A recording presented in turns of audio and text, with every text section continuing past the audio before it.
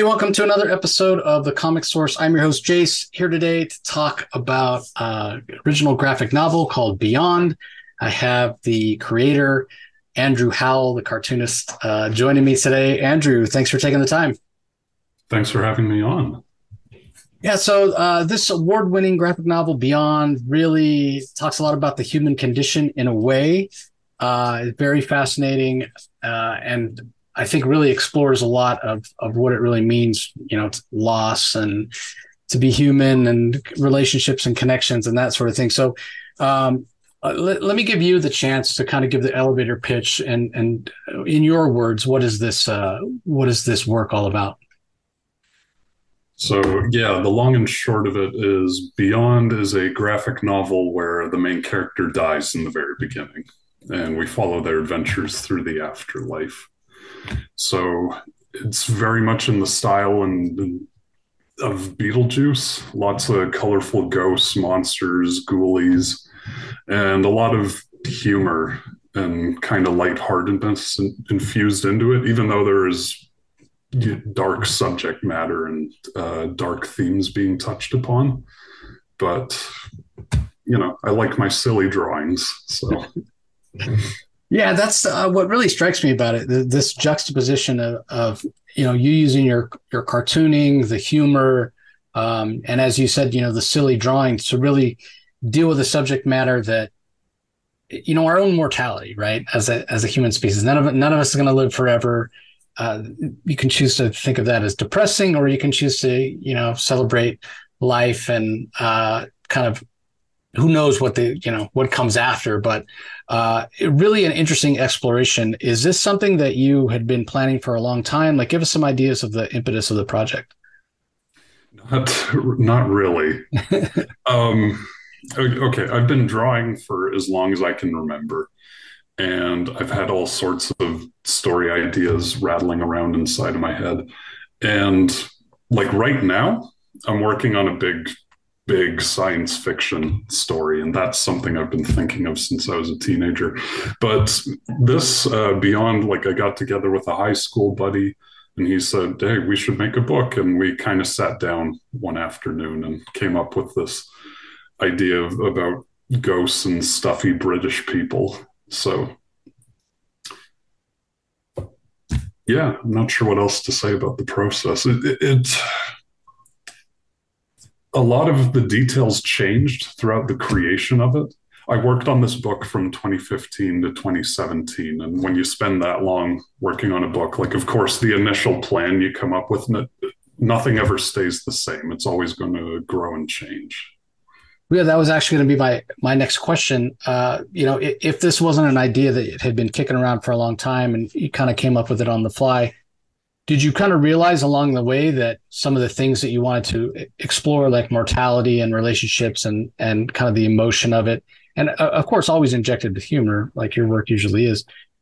But did you find as you were developing the story that these were ideas that you kind of wanted to explore, or was it always from the standpoint of, I just want to tell a funny story and the themes kind of handle themselves? It's no, no, no. I always, even okay, my very first webcomic project was a site called Jolly Biscuit, and it's just stupid little weekly funny type comics, no story or rhyme or reason or sense to any of it. But I I still like speaking what's on my mind, and I take an interest in politics and in history and in science, and go down the list of all the topic issues of the day. And I want to speak my mind. And when we're talking about mortality and death, like, these are some of the biggest questions out there, and there's all sorts of thoughts. So, of course, it's going to go there. And of course, Right. these questions are just naturally going to present themselves when you're writing this sort of story.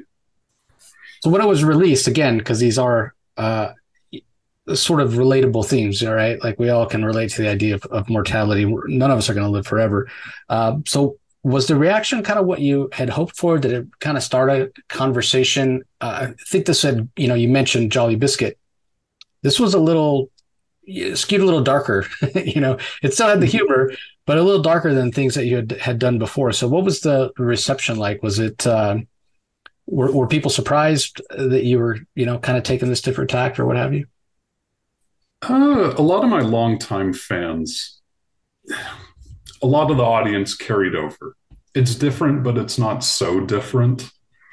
Um, I mean, what I had been working on previously with Jolly Biscuit was very cynical, very tongue in cheek sort Right. of Yeah. satire of the modern world. And I think a lot of that carries over.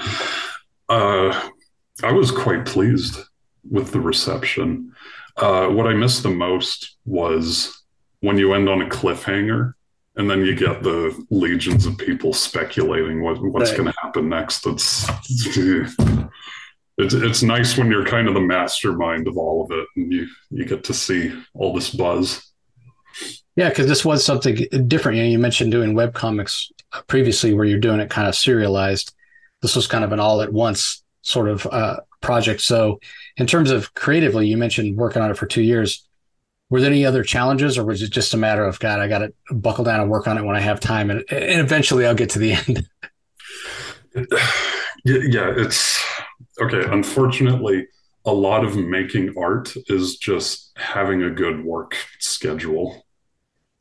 Of course, there's passion and uh, interest and talent and all these other things that go into it. But are you able to every day? Can you put in an hour? Can you put in 2 hours? Figure it out? Can you do a page every week? Can you do 2 pages? So there's a lot of experimentation and trial and error. And I had already had a history with web comics for about a year, a couple of years beforehand, and I had a good idea of what I was capable of. So you mentioned that you're working on a big sprawling sci-fi epic now. Um, and that's going to be something that's released similarly to Beyond, where it's going to be kind of an all at once as opposed to the web comics you've done in the past. Well, both the science fiction I'm working on now and Beyond, I released them page by page online as I was making it. And I think a few artists have done that, like Andy Weir, who did The Martian. I believe he released that chapter by chapter as Right. he was working on it. And I think edits were made along the way. Because when you put it out for the audience and people will go like, actually, that's not how this science works, or wait, Okay. doesn't this contradict this? So it can be handy to have a fresh set of eyes.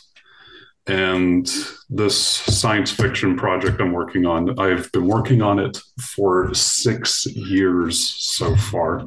And I'm hoping that it's only going to take one more year. It's a little bit longer than Beyond, and there's quite a So bit more going into it.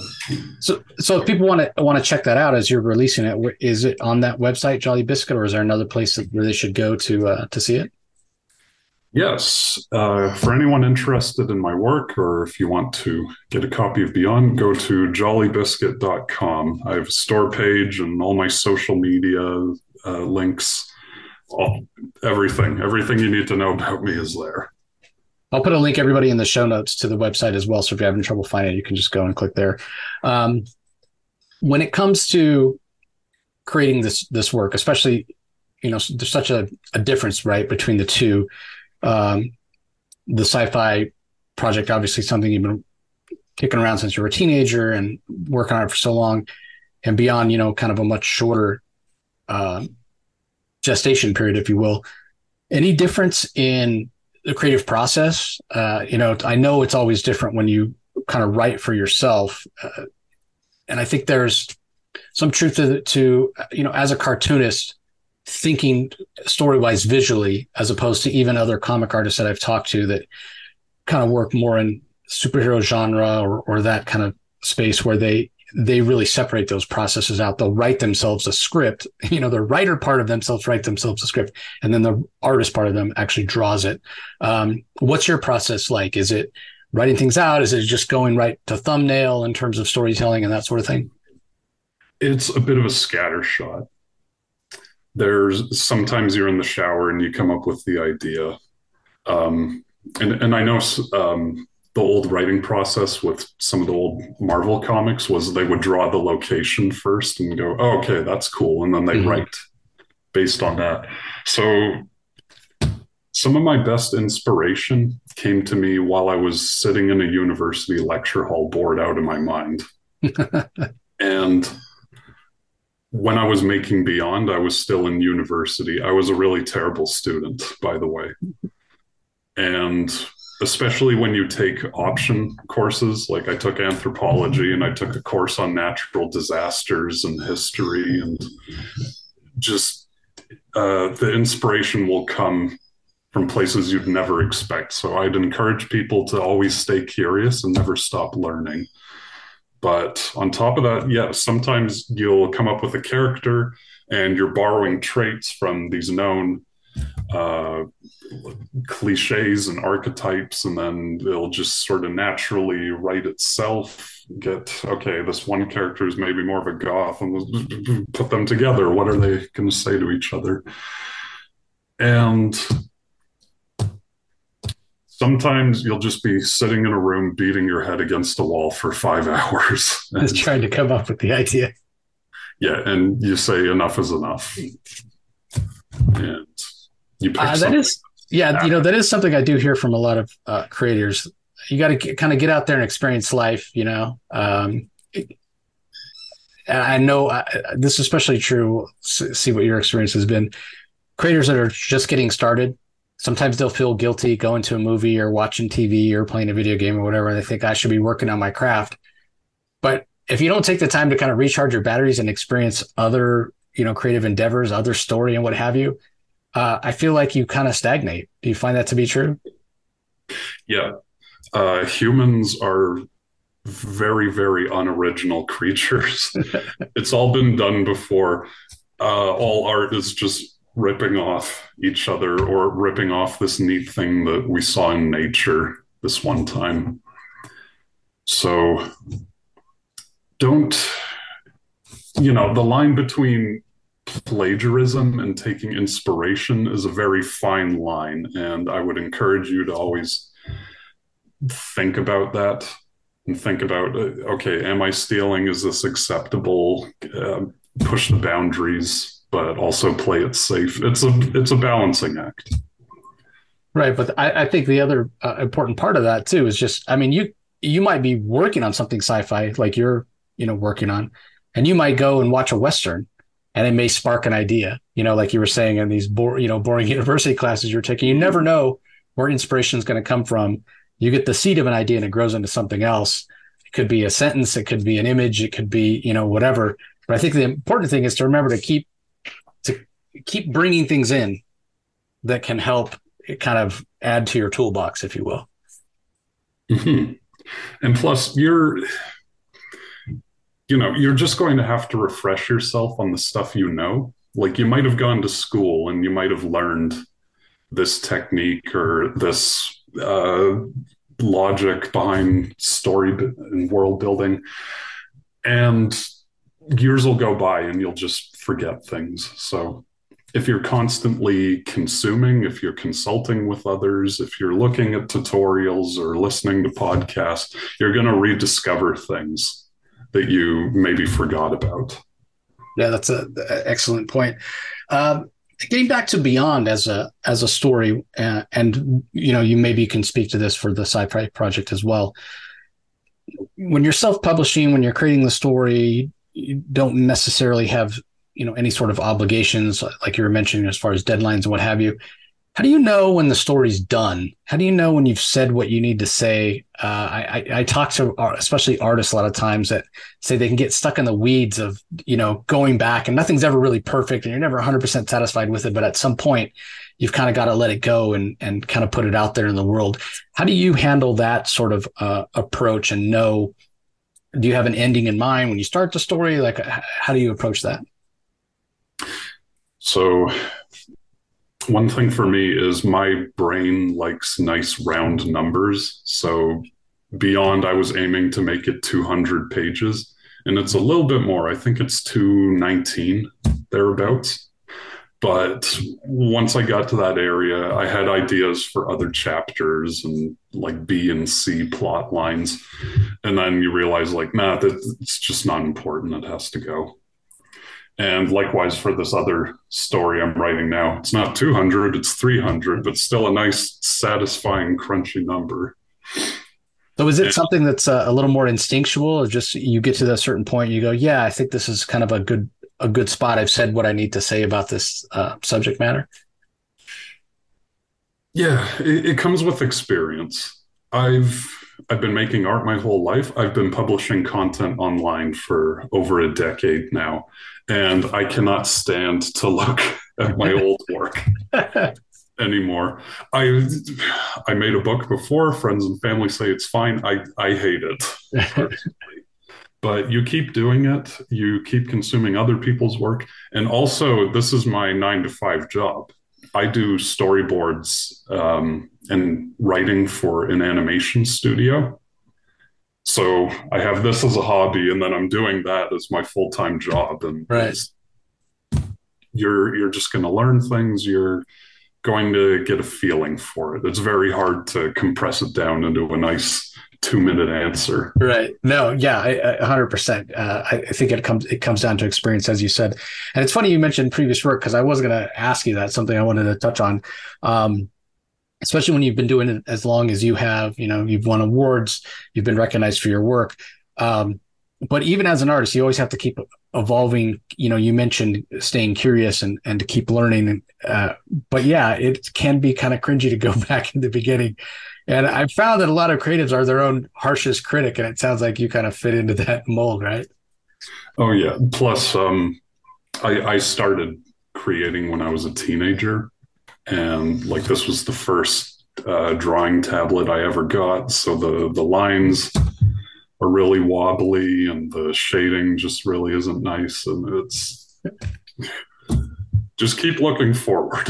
Keep looking forward. It gets better.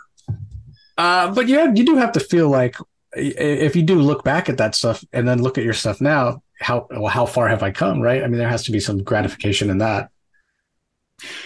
Yeah, yeah. So if I'm ever in a good mood, um, there is a sense of nostalgia and accomplishment, and you do have to catch me on a good day. But I can look back and go, oh, okay, wow, I've come a long way, and you know what, this was good. I'm happy with this. Yeah. Uh, the other thing that I wanted to ask you about, being that you have been doing this for so long, self-publishing, and especially doing it as a webcomic, um, there's never been a lower barrier to entry for somebody who wants to be creative, right? To get their work out there. It's a lot easier than it was in the past before the internet. Certainly, you were drawing on binder paper maybe and running it down to Kinko's or what have you to make copies. But there is no barrier to entry right now if you want to be a comic creator. So what advice would you have for somebody that wants to get into sequential storytelling and, and really dip their toe in and see if there's something there for them? Stay out of my turf. No, it's I will say it's like you said, uh, the barriers to entry. It's very easy to get into it, but it is such an oversaturated market that it's very hard to stand out. Uh, Maintaining engagement is something that even today I struggle with. So get into it if it's something you're passionate about, and whether or not you become popular, like this is just something you want to do, and it'll make you feel good. Don't get into it for the wrong reasons. Success isn't guaranteed. And what else would I recommend? Drawing tablets are pretty cheap. You can get, I mean, mine has a screen on it, but you can uh, get a nice Wacom for 50, $20, maybe. You will have to learn to look at the screen and draw with your hand down there, which it's a learning curve, but give it a month and you'll be good. Yeah. So it sounds like maybe the best way to kind of phrase it for somebody who's looking to get into it, if you're looking to get into it to be super successful and have all these eyes on it or what have you, you may be barking at the wrong tree. You have to be satisfied with just creating the work and having it out there and kind of hope lightning strikes, right? And people discover it. Would you say that's true? Yes. And also engage with the community. Just having other artist friends or connecting with your fans. I made a little Discord group that I'll chat or sometimes play games with some of my fans. You will get inspiration from that. You'll get some sense of fulfillment and community out of that. And knowing more artists and talking with other artists. I mean, this is networking, and this will increase your chances of being successful. Do you have any opinion about platforms like Webtoon or Tapas or anything like that, as opposed to going, truly self-published with your own website? Do you think one is better than the other? I mean, I do them all. I'm on Facebook and Twitter and Tapas and Webtoons. Tapas and Webtoons definitely have their favorites.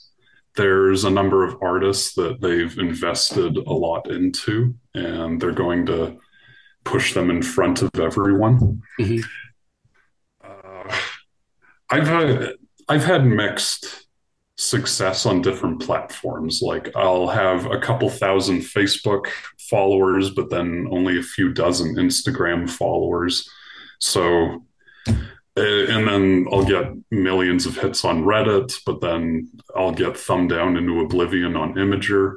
So you just never know. Yeah, you never know. And Tapas and Webtoons, they're fine platforms. They're fine, but it's not the end all be all. So diversify, kind of get your fingers in all sort of different pies, because you never know where it might hit. Yeah.